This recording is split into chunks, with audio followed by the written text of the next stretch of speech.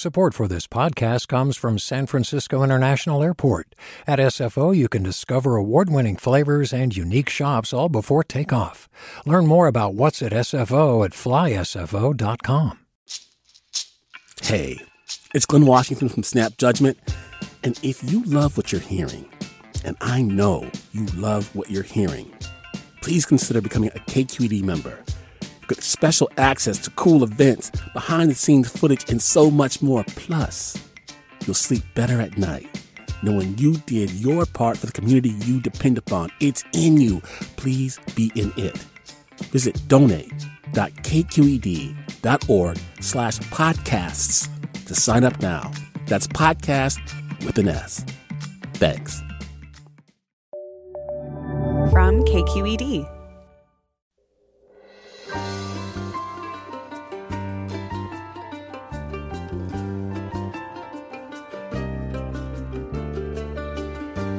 From KQED in San Francisco, I'm Alexis Madrigal.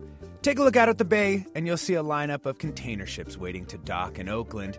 But that's nothing compared to the dozens of ships waiting along the Southern California coast. The most important trade routes in the world, from Asia to California, cannot keep up with the demand for imported stuff in the U.S. Companies built finely tuned operations based on the assumption of just-in-time shipping. But the pandemic has kinked the supply chains, leading to long backups, odd shortages, and a reevaluation of global systems. We'll be talking logistics, the circulation of stuff, and whether this is really how we want our economy to work. That's all next on Forum after this news.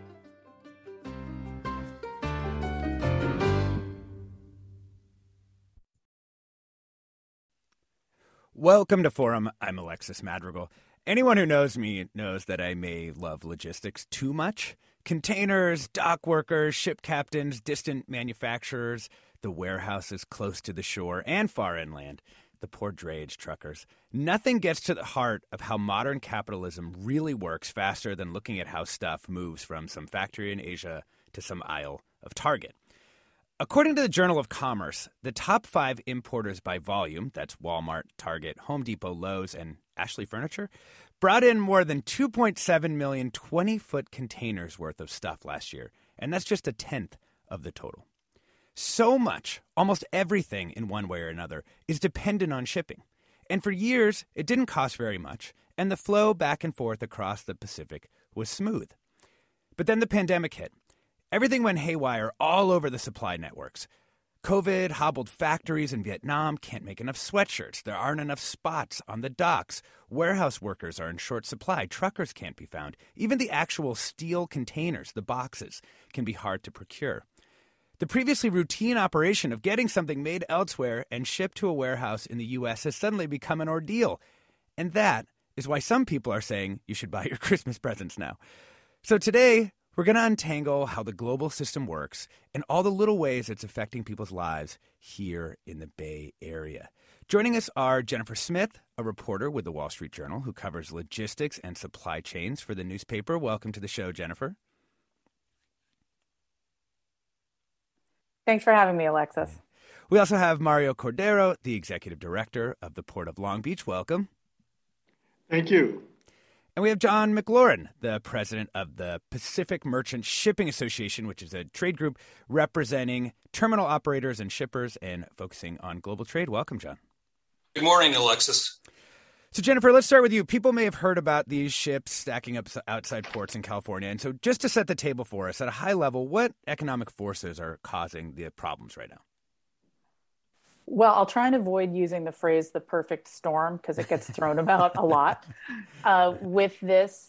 Basically, since the pandemic hit back in early 2020, there's been a cascade of supply chain disruptions and demand shocks, miscalculations, and issues with shipping and labor capacity. And at the same time, here in the US, you had consumer demand that actually held up pretty strongly despite all of the turmoil during the pandemic. So that's all added up to this flood of imports heading for the main US gateway for Asian trade, which is the ports of Los Angeles and Long Beach. And that all those boxes are stacking up. There's not enough labor or capacity in various ways to move it on out, as you said. So that's sort of where we're at right now. Yeah. John, it's not really just about the ports, right? There's sort of every link is sort of experiencing a lot of stress in the supply chain right now, right? Yeah, absolutely. And in fact, in August of last year, I participated in a discussion with the ports of LA and Long Beach and others in the supply chain. And the problem at that time was described as the following by a person who moves goods, in that when they've got product in China, but they can't get a box. When they get a box, they can't get a ship. When they get a ship, they can't get a berth. When they get a berth, they can't get a truck. When they get a truck, they can't get a chassis. And when they get a chassis, they can't find a warehouse to take it to. Yeah. I mean, what are retailers kind of doing to combat these problems? Are they increasing their inventory levels, Jennifer? Well, part of what retailers are doing may be adding to the problem in the short term. Because of all these delays, some retailers, including Walmart and Costco, Home Depot, the ones with the deepest pockets, they're trying to circumvent the bottlenecks. Some are chartering ships to help move goods. They're laying in extra inventory. But of course, if they're moving in extra inventory, that's going to end up piling up at the ports in one fashion or another, no matter where it ends up landing. And of course, the Southern California ports are where a lot of these things do go, even though some people are choosing alternate destinations for the goods. But so the strategy is in some ways adding to the strain currently. Mario Cordero, executive director with the Port of Long Beach. When we look at this surge of imports, like what are we talking? Like how many extra ships want to dock in your port? How many extra containers need to be unloaded? Well, and like Jennifer referenced, it is a perfect storm, to use the cliche. So with regard to the vessels right now, what we're seeing here is there's, as of yesterday, 62 vessels at anchor waiting to get into the Port of Long Beach and the Port of Los Angeles.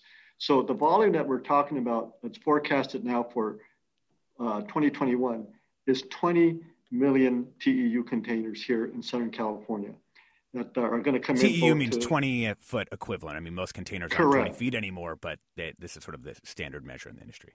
Correct. So between Long Beach and Los Angeles, that's the number that is forecasted now, given the volume. Now, to put that into context, there is no other gateway in the United States that even approximates half that number. Wow. So it gives you the significance of what this port gateway means to the United States. And as was referenced, the gateway that closely approximates the most important trade route in the United States, or for the United States, which is the Trans-Pacific trade route with Asia. So, just very recently, just a few years ago, the Panama Canal was widened.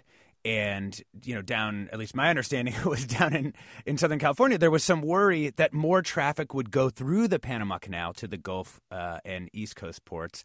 Mario Cordero, why aren't more places just taking that route instead of stacking up outside LA Long Beach? Well, there is opportunities there with regard to the Panama Canal to go to the Gulf and East Coast. However, here at the Port of Long Beach, we were ready for the future 10 years ago when we invested $4 billion in capital improvement projects to be big ship ready. And the answer to your question is because at the Panama Canal, if you have a 13,000, 20,000 TEU vessel, it's not going to go through the canal. So these larger vessels, what we call mega container vessels that are coming from Asia, are coming here to the West Coast, not through the Panama Canal. So we do have that advantage here, given not only the volume that comes in here, the capacity that we are able to move here.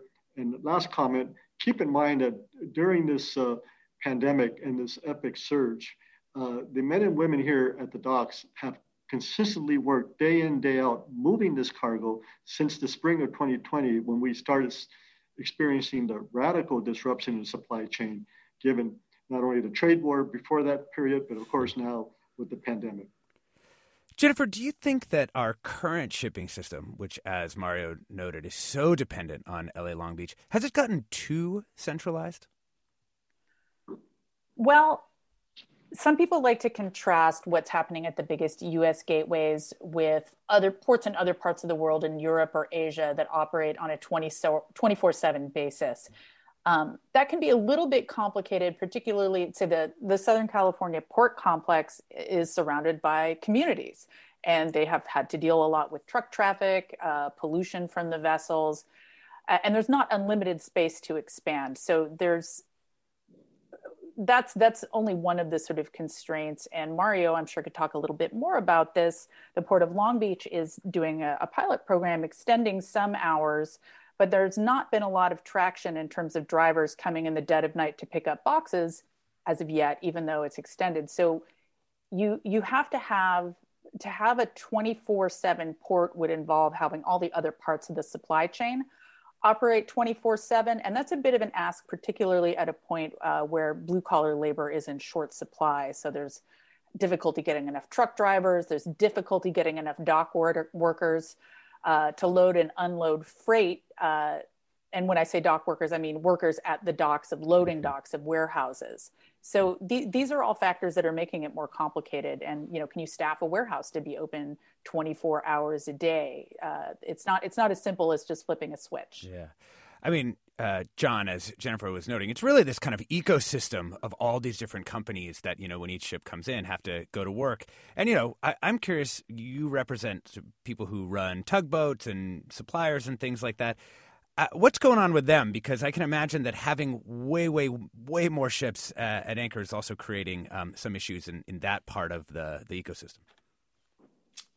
Yeah, everybody's hard at work. I will reiterate, I think, what Mario said earlier. I think one of the untold stories is that in the course of the pandemic, we've moved an awful lot of freight under dangerous conditions where people just showing up at work were putting their health and lives at risk. And we've been moving record amounts of cargo. The problem is the entire supply chain is just swamped, and we're basically drowning in imports at this point in time. Mm-hmm.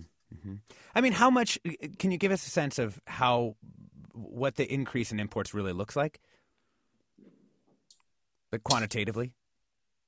Oh, gosh, I don't have the figures off the top of my head. Mario's probably got a better handle on that than I do. Yeah, sure. Mario, go ahead. Yeah, so for the first 6 months of 2021, here at the Port of Long Beach in Southern California, we had a 30% increase in container movement here. Now, keep in mind, the first half of 2020 was disaster because the world came to a halt with regard to the COVID-19 pandemic. But going forward, we also have to understand California is the 5th largest economy in the world. And one of the reasons we are with a $3.1 trillion GDP is because of international trade. So this number of 20 million just in Southern California is not going to get any less going forward, whether we're in crisis or not in a crisis. So I think what this is basically, and again, using another cliche, crisis brings opportunities. There's an opportunity now for us to really seriously think of systemic changes that needs to happen in the supply chain. And as Jennifer referenced, it's not easy. It's going to take everybody coming together and collaborating. But the good news is we're seeing that at this point. We're talking about backups in the global supply chain with Jennifer Smith, a reporter with the Wall Street Journal who covers logistics, John McLaurin, president of the Pacific Merchant Shipping Association, a not-for-profit trade association focused on global trade, and Mario Cordero, executive director of the Port of Long Beach. Mario, I know you got to get back to work, so thank you so much for joining us. We also want the invitation. Oh, yeah, thanks for coming on. We also want to hear from you. How are you seeing these shipping problems pop up in your everyday life? Have you had to experience a long wait for a particular product? Give us a call now at 866-733-6786. That's 866-733-6786. Or get in touch on Twitter and Facebook.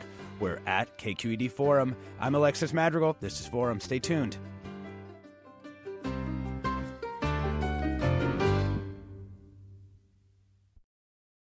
Support for Forum comes from San Francisco Opera. Set 10 years after a school shooting, the critically acclaimed opera Innocence takes us into a complex emotional journey where our understanding of innocence and guilt is constantly upended. Kaya Sariaho's ethereal score collapses the past into the present as a community of survivors grapple with how to move forward. Don't miss the highly anticipated American premiere of Innocence, June 1st through 21st. Learn more at sfopera.com. We've all got those parts of our house where the internet just won't go. Well, if you had wall-to-wall Wi-Fi from Xfinity, you could worry less about dead spots. Because with wall-to-wall Wi-Fi from Xfinity, you get fast speeds, reliable connection in every room, and power for all of your devices, even when everyone's online. That's wall-to-wall Wi-Fi only with Xfinity. Restrictions apply, not available in all areas. Actual speeds vary. Welcome back to Forum. I'm Alexis Madrigal. We're talking about backups in the global supply chain with John McLaurin, president of the Pacific Merchant Shipping Association, which represents a lot of terminal operators and shippers. Jennifer Smith, a reporter with the Wall Street Journal who covers logistics. And we'd like to add Charmaine Chua, associate professor of global studies at UC Santa Barbara. She's also the author of Logistics Leviathan, Circulation Empire, and the Trans-Pacific Supply Chain. Welcome to the show, Charmaine. Good to speak with you, Alexis. Yeah, good to talk with you again. So I know you've been listening. Do you think that COVID is pointing out anything that needs to change systemically about our global supply chain networks? I absolutely do. So I think what COVID is revealing is vulnerabilities that long pre-existed COVID itself. The global supply chain has been built at least since the 1970s on what has been known as lean manufacturing strategies. That is, that typically involve minimizing the amount of inventory that's held in your global supply chains so that you are only delivered exactly what you need at the exact right time, as well as just-in-time delivery. And together, these have led to companies being able to produce their goods at much lower costs. It's allowed companies to maximize their profits. But in the process, what it's really built is a supply chain that's incredibly brittle, even as it's incredibly flexible. What that means is it's been stretched out so much that as soon as a disruption happens in one point of it, it's really a kind of cascading game of whack-a-mole, as Jennifer and Mario and John had already pointed out. Mm-hmm.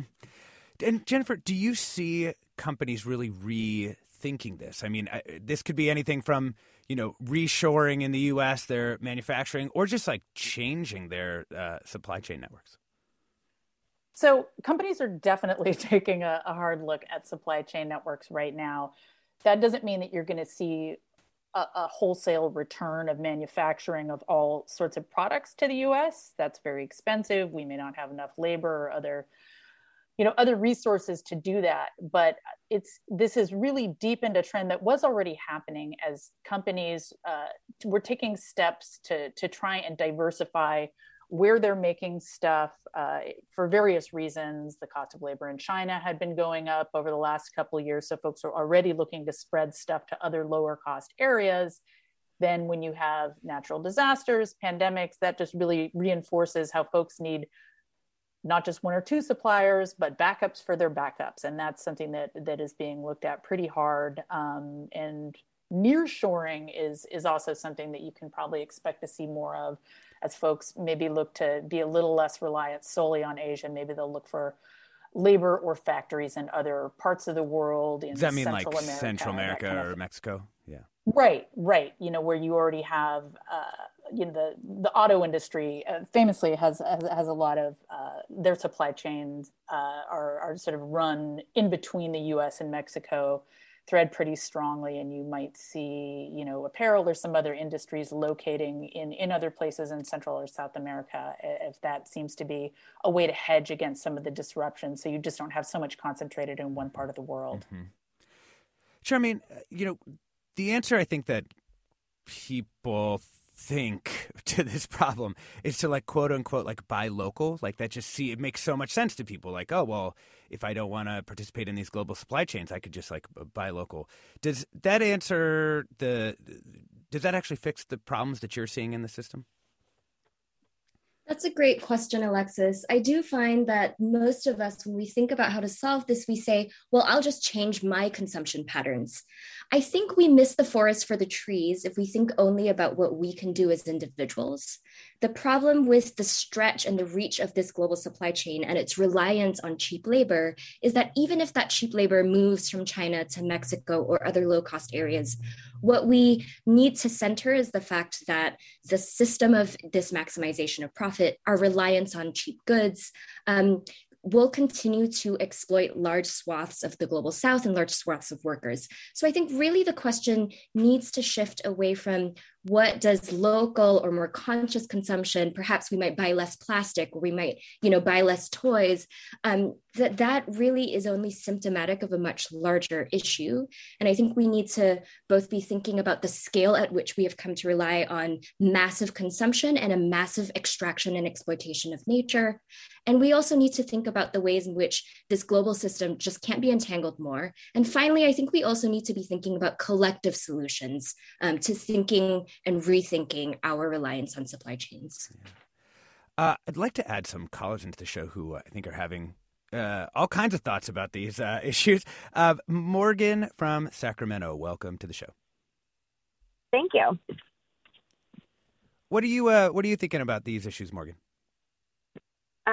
So I would have to disagree with the statement that one customer shouldn't be thinking about buying local. I changed my consumption habits over the past year, and I exclusively buy USA-made items, and it is a challenge. I agree that, one person, what does that really matter in this? But in terms of it does make a difference, and policies do need to change around that, and even from information of where is this item coming from.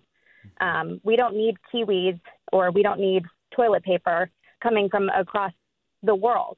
It can come from right here. And that why the ship ports wouldn't be busy. We have people who need work here. We can make the products here. Hey, Morgan, what drove you to want to change your consumption habits like that and buy locally? It was really the pandemic, seeing the local businesses hurt, out of business, while the Walmarts of the world, that's where everybody shops. That doesn't bring anything back to our local communities. It doesn't bring jobs. And I saw that firsthand. My family's been doing it forever, and I was Amazon's number one customer. I changed that because I wanted to make a difference. Yeah. Thanks for that.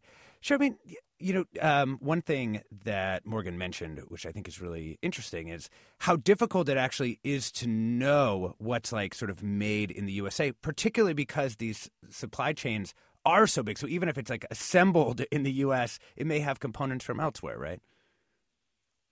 Yeah, absolutely. And I appreciate Morgan's point. I do think that, one consumer making different choices makes a huge difference. But what I'm really pointing to is that we have to think about this collectively as a society, right? The idea that big businesses can ever localize is really tricky. It took China over 20 years to build a local base that supplies the vast majority of electrical components, chemicals, drug ingredients.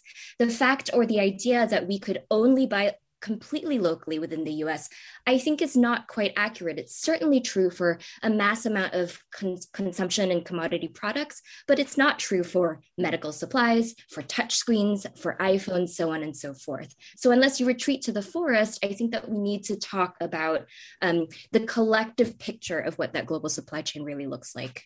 Yeah. Let's bring in Molly from Half Moon Bay. Welcome to the show, Molly. Hi, thanks so much. Hi, tell us your story.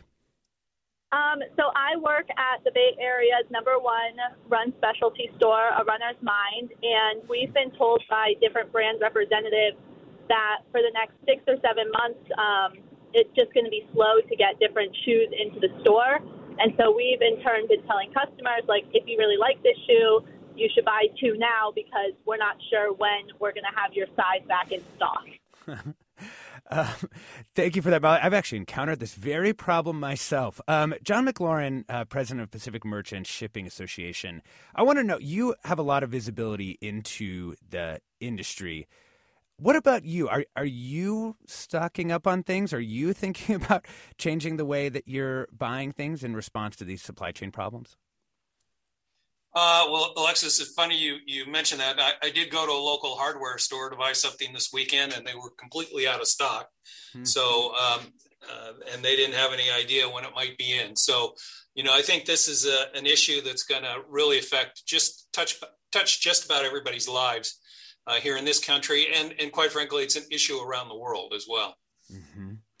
And are you, let's say we've got the holidays coming up. As someone who knows kind of what's happening, are you I'm going to buy presents now, which I have heard some people doing that. In our family, we believe in just-in-time delivery, so we're still a ways off. Got it. Let's go to Alex in Oakland. Welcome to the show, Alex. Hello, thank you. Hi, go ahead. So not too dissimilar from what you guys are saying. I am a hairstylist, and there's been major disruptions in distribution for us, anything from hair color to hairstyling. And what I've been seeing is that things will go out of stock, and we're kind of desperate for it. So when it's back in stock, we buy it en masse so that we don't have that disruption in our providing our services again. And so then it puts it back out of stock again. And we're just having this like cyclical cycle of up and down. So we're talking like combs, or we're like even the really basic stuff of hairstyling, like clips, or we're talking more like, slightly more complex. Yeah, like pomades or hairspray to hair dye, Huh. Wow, that's so... Have you ever seen this happen before in your career? Not at this level. No, absolutely. I mean, and when we talk about basics, there's very basic, just brown hair color running out, and we're having to get really creative to color people's hair. Can't even imagine the desperation. We're talking about backups in the global supply chain with Charmaine Chua, an associate professor of global studies at UC Santa Barbara, Jennifer Smith, the Wall Street Journal reporter who covers logistics and supply chain, and John McLaurin, president of the Pacific Merchant Shipping Association. We want to hear from you. How are you seeing these shipping problems pop up in your everyday life? We've already heard about running shoes and hair dye and stuff at the hardware store.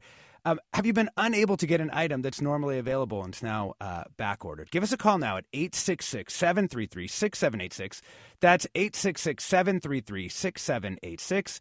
Or get in touch on Twitter and Facebook. We're at KQED Forum. And, of course, you can email your stories, your comments to forum@kqed.org. We want to add Jordan Holman to the conversation. Jordan is a reporter with Bloomberg News who covers the retail sector. Welcome to the show. Thanks for having me. So I know you've been working on stories about how retail is sort of responding. And the first thing I want to get to is whether there's a difference between your kind of mom and pop retailer and how like sort of big retailers are working on these problems. For sure. So the large retailers, they have more levers that they can pull when it comes to trying to solve the issues with the supply chain, but they're not immune to it. Because it is a global supply chain, if there is a factory shut down in Vietnam, they have to be aware of that. Or if there's the port congestion on the East Coast, maybe they have more, or in the West Coast, maybe they have more resources to move it to the East Coast, somewhere Savannah. But that's costly. And so some of the retailers, that's really hitting their bottom line. When it comes to mom and pop shops, they don't have as much options to try to solve those problems this holiday season. So for somebody who just, you're one business owner and you have like one box of stuff in China, they're kind of in the worst of all possible situations, yeah? Yes, and I've heard from small business owners who said that they've been waiting for months, to get an order of dolls. And that is maybe one of their key items that they're going to sell compared to a larger retailer. That's just a small category for them. Yeah. Jordan, just before we move on to some more calls, just wanted to ask, are there specific industries or, products that seem like they're being hit particularly hard? When I talk to people in the industry about like which categories are most challenged, people will say it is across the board. But some things that have definitely stood out, and especially when we think about key items for the holiday, toys, that's challenged. Specifically, one retailer had mentioned they've had an issue getting light brights and Tinker Toys over here. And then not the light brights. Yeah, not the light brights. Yeah, disappointing for children. But then for parents and adults, furniture has been a huge issue with couches. So maybe like your actual couch will come, but it will be a separate box for the legs for the couch, which could be a weeks long issue. Bikes. And then also, even if you can get items, they might be more expensive this year when you think about TVs or clothes. So that's a concern as well. Yeah. Well, and if you look at the list of the biggest importers, you'll notice there's actually a surprising amount of furniture stores on it, in part because the stuff they import is so big. Want to add John from Berkeley into the conversation. Welcome to the show. Hi, thanks. Thanks for taking my call. I wish for me that the elective gifts and presents and food and things like that were the most important thing. But I'm a contractor in the East Bay, and I'm getting my suppliers and vendors are telling me I can get materials in February or March. And that's just not sustainable. I think we'll probably have to close. And I've been in business for over 50 years. Wow. So what kind of supplies are we talking? Not workable. Yeah. Have you ever seen something like this? No, I've never. In over 50 years, I've never seen anything like this. I mean, we went through a lumber market manipulation, I guess is the most forgiving way to put it, where the price of a sheet of plywood went from $25 to $105, over the course of a month or two. It's come back down, and there's some supply on lumber. But when you talk about things like rigid insulation, polyiso-cyanurate insulation, which is very commonly used, the chemicals that are in paints, for example, the ceramic coatings for granules on shingles, they're just not available. And so the production on these kinds of items, which are essential items fundamentally, are pretty severely affected. And I don't know how you plan, a business which is fairly intense in terms of scheduling when you're getting products that are delayed by 2, 3, 4, 5, 6 months. It started out where there were just limits on what you could get. Now it's that you just can't get. Wow. So, John, I'm serious. I'm so sorry to hear that that's going on with your business. And thanks for just giving us that insight into some of those items you wouldn't, I think a lot of us heard about the plywood problems or experienced it ourselves trying to do simple things, but those deeper components of what it is to do construction. I really, really appreciate that. Jennifer Smith, just wanted to go to you on one of the things that I think is coming out is that high-end goods or more expensive goods, people are willing to pay more for shipping. So some of these things like rigid insulation, maybe the people who manufacture that stuff aren't actually willing to pay for the shipping, given that it's not a super high-value item. I couldn't say whether that is the case. I do know that with higher value goods, people that make things like washing machines are starting to emphasize more expensive models because they get a better profit margin and they're having to bear higher material and transport costs. I will say that what your last caller said jibed with what we're hearing from a lot of folks in the building trades, that it's not just plywood, it's all these other things, and insulation is a big deal, and people are looking to try and substitute materials when they can, but it's tough, and that can sometimes change building specs. So that's, of course, happening when you're having a very hot housing market. And even if you're not buying a home, many people are trying to fix up their homes. This is something that's been happening in the pandemic. Yeah. So I just wanted to say to the contractor, I hear you, yet that sounds like a microcosm of a lot of things that we're hearing. But it is, Alexis, to your point, there is a battle for limited space on ships. So the Walmarts of this world are going to win out over smaller companies that are moving less freight, and the ones that are willing to pay more to move freight are going to get priority. Yeah. Luis writes some comments from listeners. The supply chain. Maybe this is why Trader Joe's keeps not having pepper. Honestly, it's possible. Sue writes, this is an excellent time to change our current way of doing things and to slow the increase of climate change. How does all this container movement contribute to carbon emissions and climate change? Let's slow it down, only buy items we need, and be patient to get items in months rather than days. We're going to talk about that when we get back from the break. I'm Alexis Madrigal. This is Forum. Stay tuned.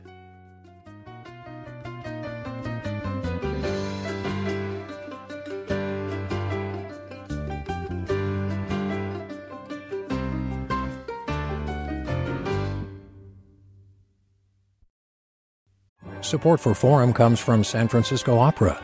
Set 10 years after a school shooting, the critically acclaimed opera Innocence takes us into a complex emotional journey where our understanding of innocence and guilt is constantly upended. Kaya Sariaho's ethereal score collapses the past into the present as a community of survivors grapple with how to move forward. Don't miss the highly anticipated American premiere of Innocence, June 1st through 21st. Learn more at sfopera.com.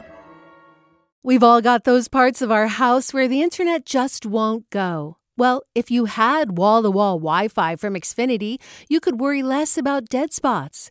Because with wall-to-wall Wi-Fi from Xfinity, you get fast speeds, reliable connection in every room, and power for all of your devices, even when everyone's online. That's wall-to-wall Wi-Fi only with Xfinity. Restrictions apply, not available in all areas. Actual speeds vary. I'm Alexis Madrigal. Welcome back to Forum. We're talking about backups in the global supply chain and possible changes to the system that brings you the everyday stuff of your life with Charmaine Chua, Assistant Professor of Global Studies at UC Santa Barbara. She's also the author of Logistics, Leviathan, Circulation Empire, and the Trans-Pacific Supply Chain. Jennifer Smith, reporter with the Wall Street Journal who covers logistics and supply chain for the paper. John McLaurin, President of the Pacific Merchant Shipping Association, which represents marine terminals as well as shippers, and is a not-for-profit trade association focused on global trade. And we're also joined by Jordan Holman, reporter with Bloomberg News, who covers the retail sector.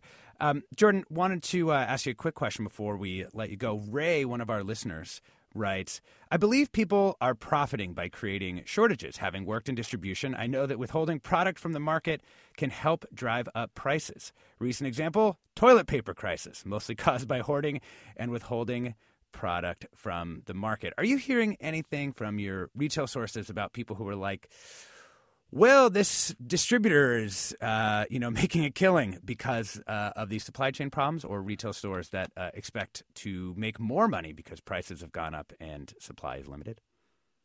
I'm not personally hearing that. I think one thing to consider is this supply chain challenge is happening right at the most crucial time for retailers. The fourth quarter, this holiday season, some retailers can bring in a quarter or a third of the revenue for the year. And so if they did that, that would be a very delicate balance because right now in the market, all that we're seeing is extreme consumer demand. People are willing to pay for things, but there might be a limit. And you don't, as a retailer, you don't want to push prices too high where people just withhold spending completely. Yeah. So that's a huge consideration that's being taken place right now. Awesome. Thank you so much, Jordan Holman, retail reporter with Bloomberg News. Thanks for joining us.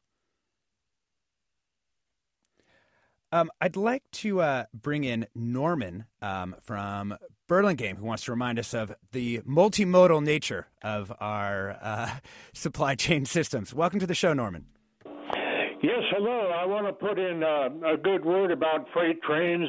As a retired freight train engineer on long runs, very heavy trains between Oakland and San Luis Obispo on their way to Los Angeles and Long Beach, and then coming back from San Luis Obispo to Oakland, back and forth for many years. And I'm surprised that your guests, as far as the supply chain, have not mentioned the importance of the old freight train. No. Thank you. Oh, thank you so much, Norman. It is an excellent point. And Jennifer Smith, let's talk about the importance of trains, particularly coming out of L.A., Long Beach, and to point east. Absolutely. And Norman, you're a man after my own heart. I hope you're reading our coverage. Freight is indeed a big piece. While freight rail moves about around 30% of the goods domestically. About 70% moves by truck. But one of the reasons that the ports of LA and Long Beach are a big deal is they have these rail connections. So you can take boxes, unload them at the port, and put them right on rail tracks and move them out. A lot of freight moves by something called intermodal, where you're moving much of a long journey by rail, and then the other ends are being handled by truck. Sometimes that's slower than truck, but it can also be cheaper.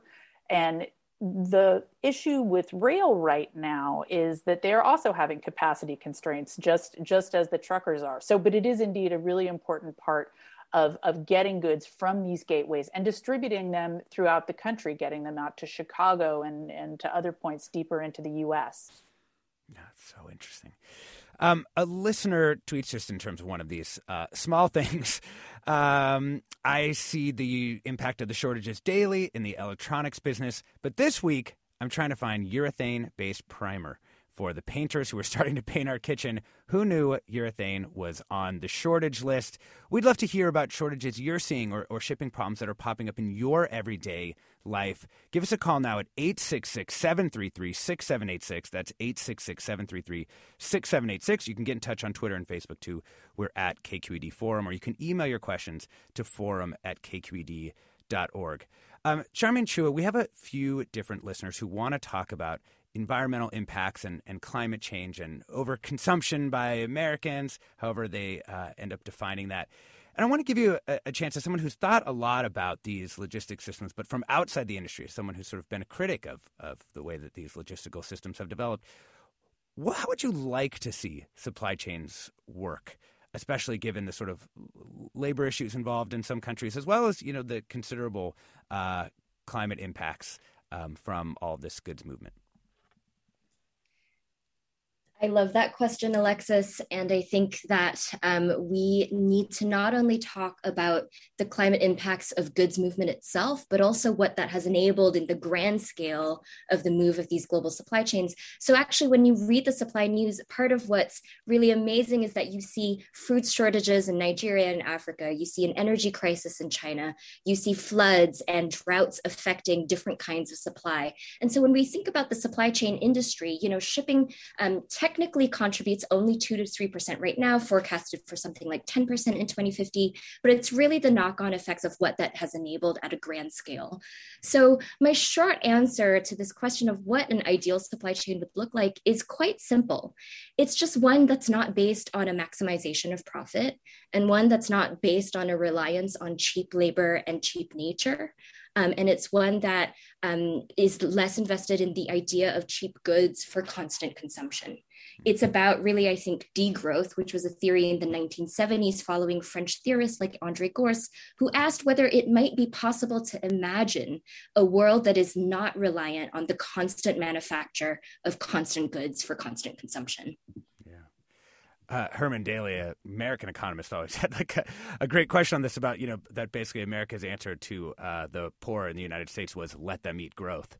John McLaurin, right. I assume that you have a quite different answer to this question about sort of what the ideal supply chain would look like, or supply networks would look like, given that you represent a lot of terminal operators and shippers.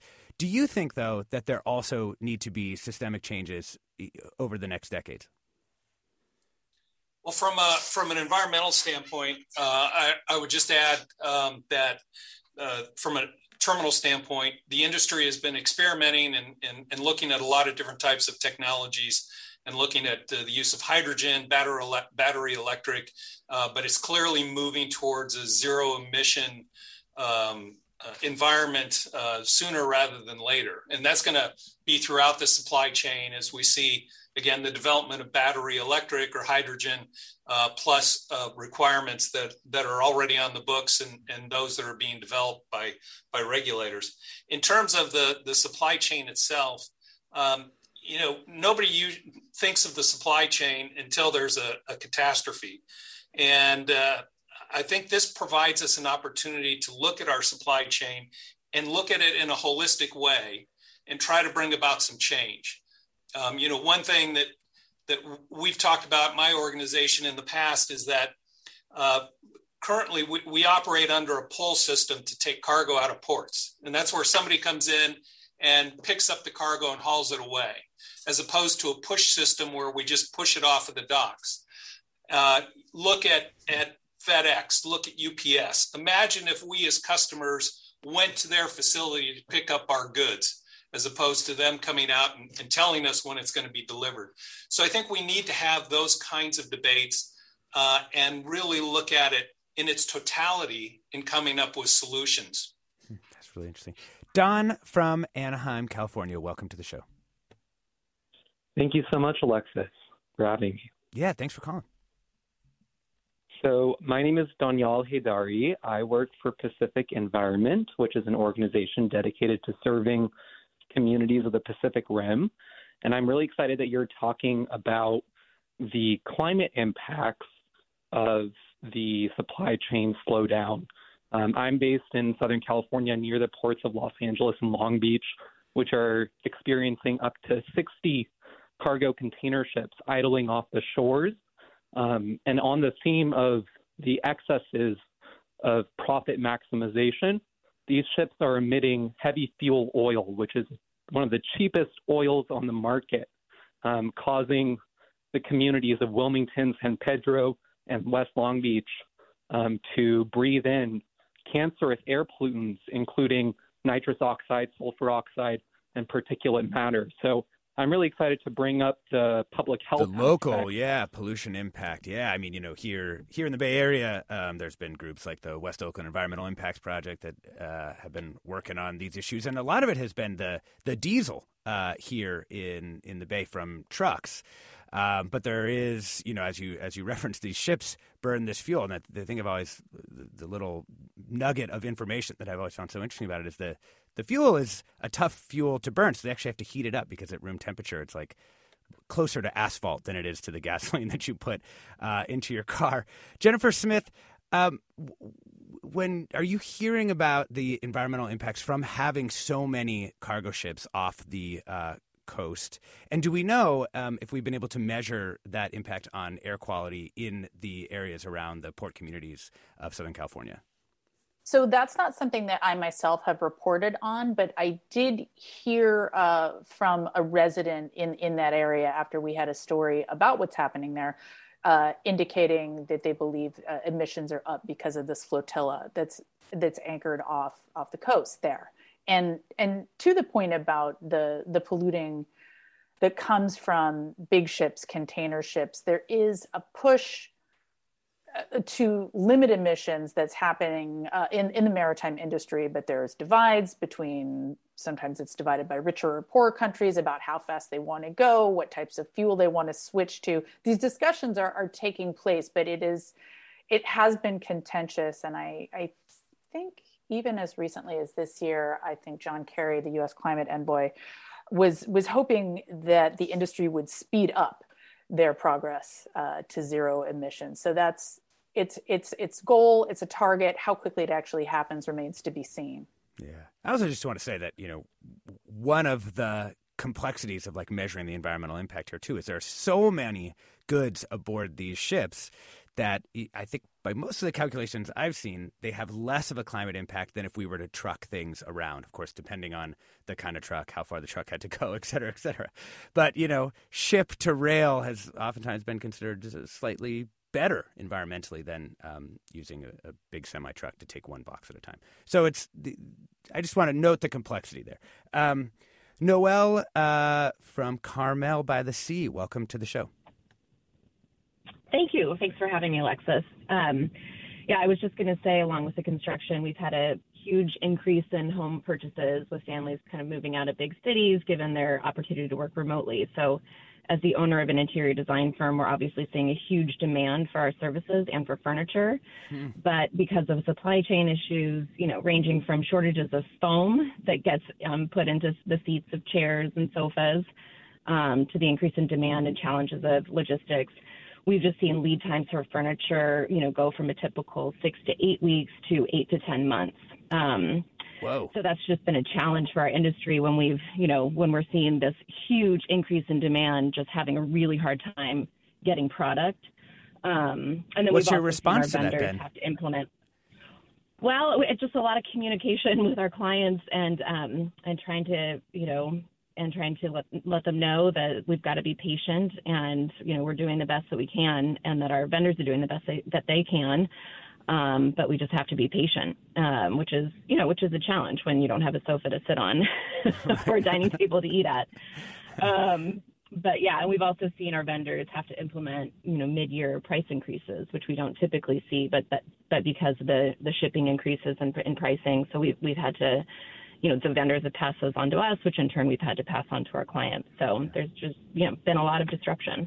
Yeah. Thank you for that. Jennifer Smith, one thing we haven't talked about is just really briefly, how much has the price of shipping a container from Asia to California gone up during this time?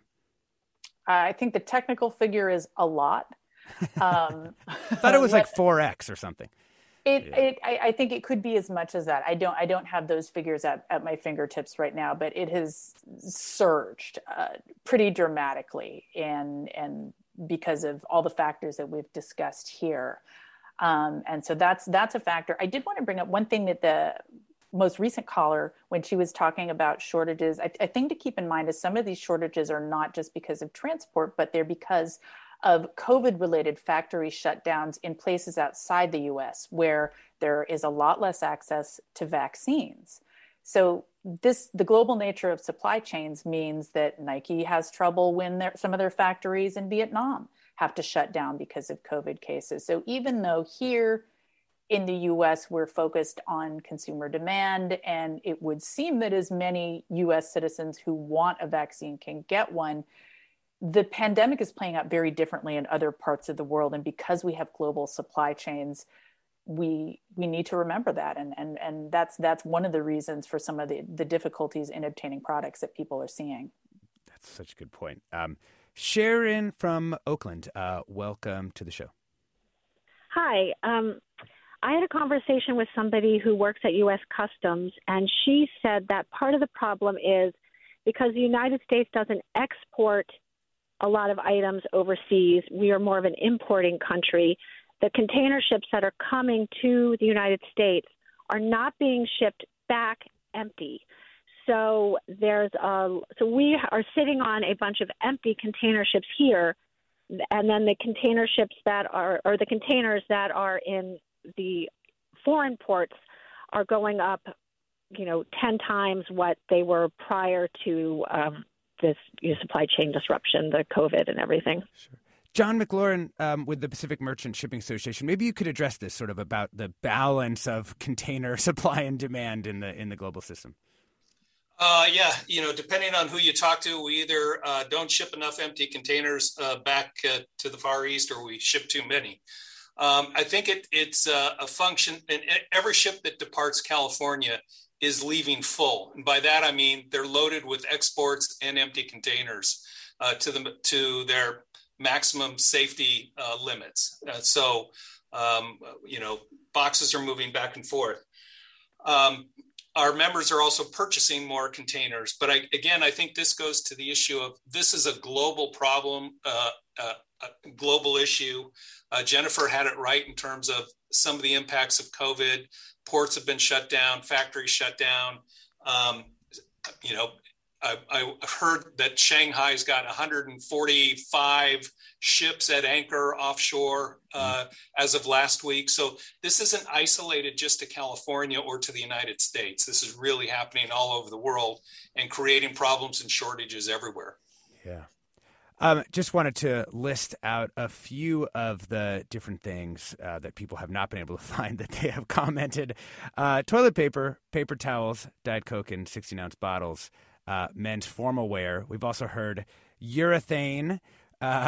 We've heard rigid insulation.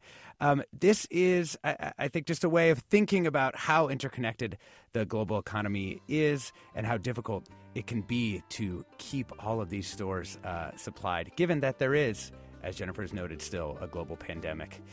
We've been talking about backups and shortages in the global supply chain with you, as well as with Jennifer Smith, a reporter with the Wall Street Journal who covers logistics and supply chain, Charmaine Chua, assistant professor of global studies at UC Santa Barbara, and John McLaurin, president of the Pacific Merchant Shipping Association, which represents marine terminals and is a not-for-profit trade association focused on global trade. I'm Alexis Madrigal. This has been Forum. Stay tuned for another hour ahead with Mina Kim.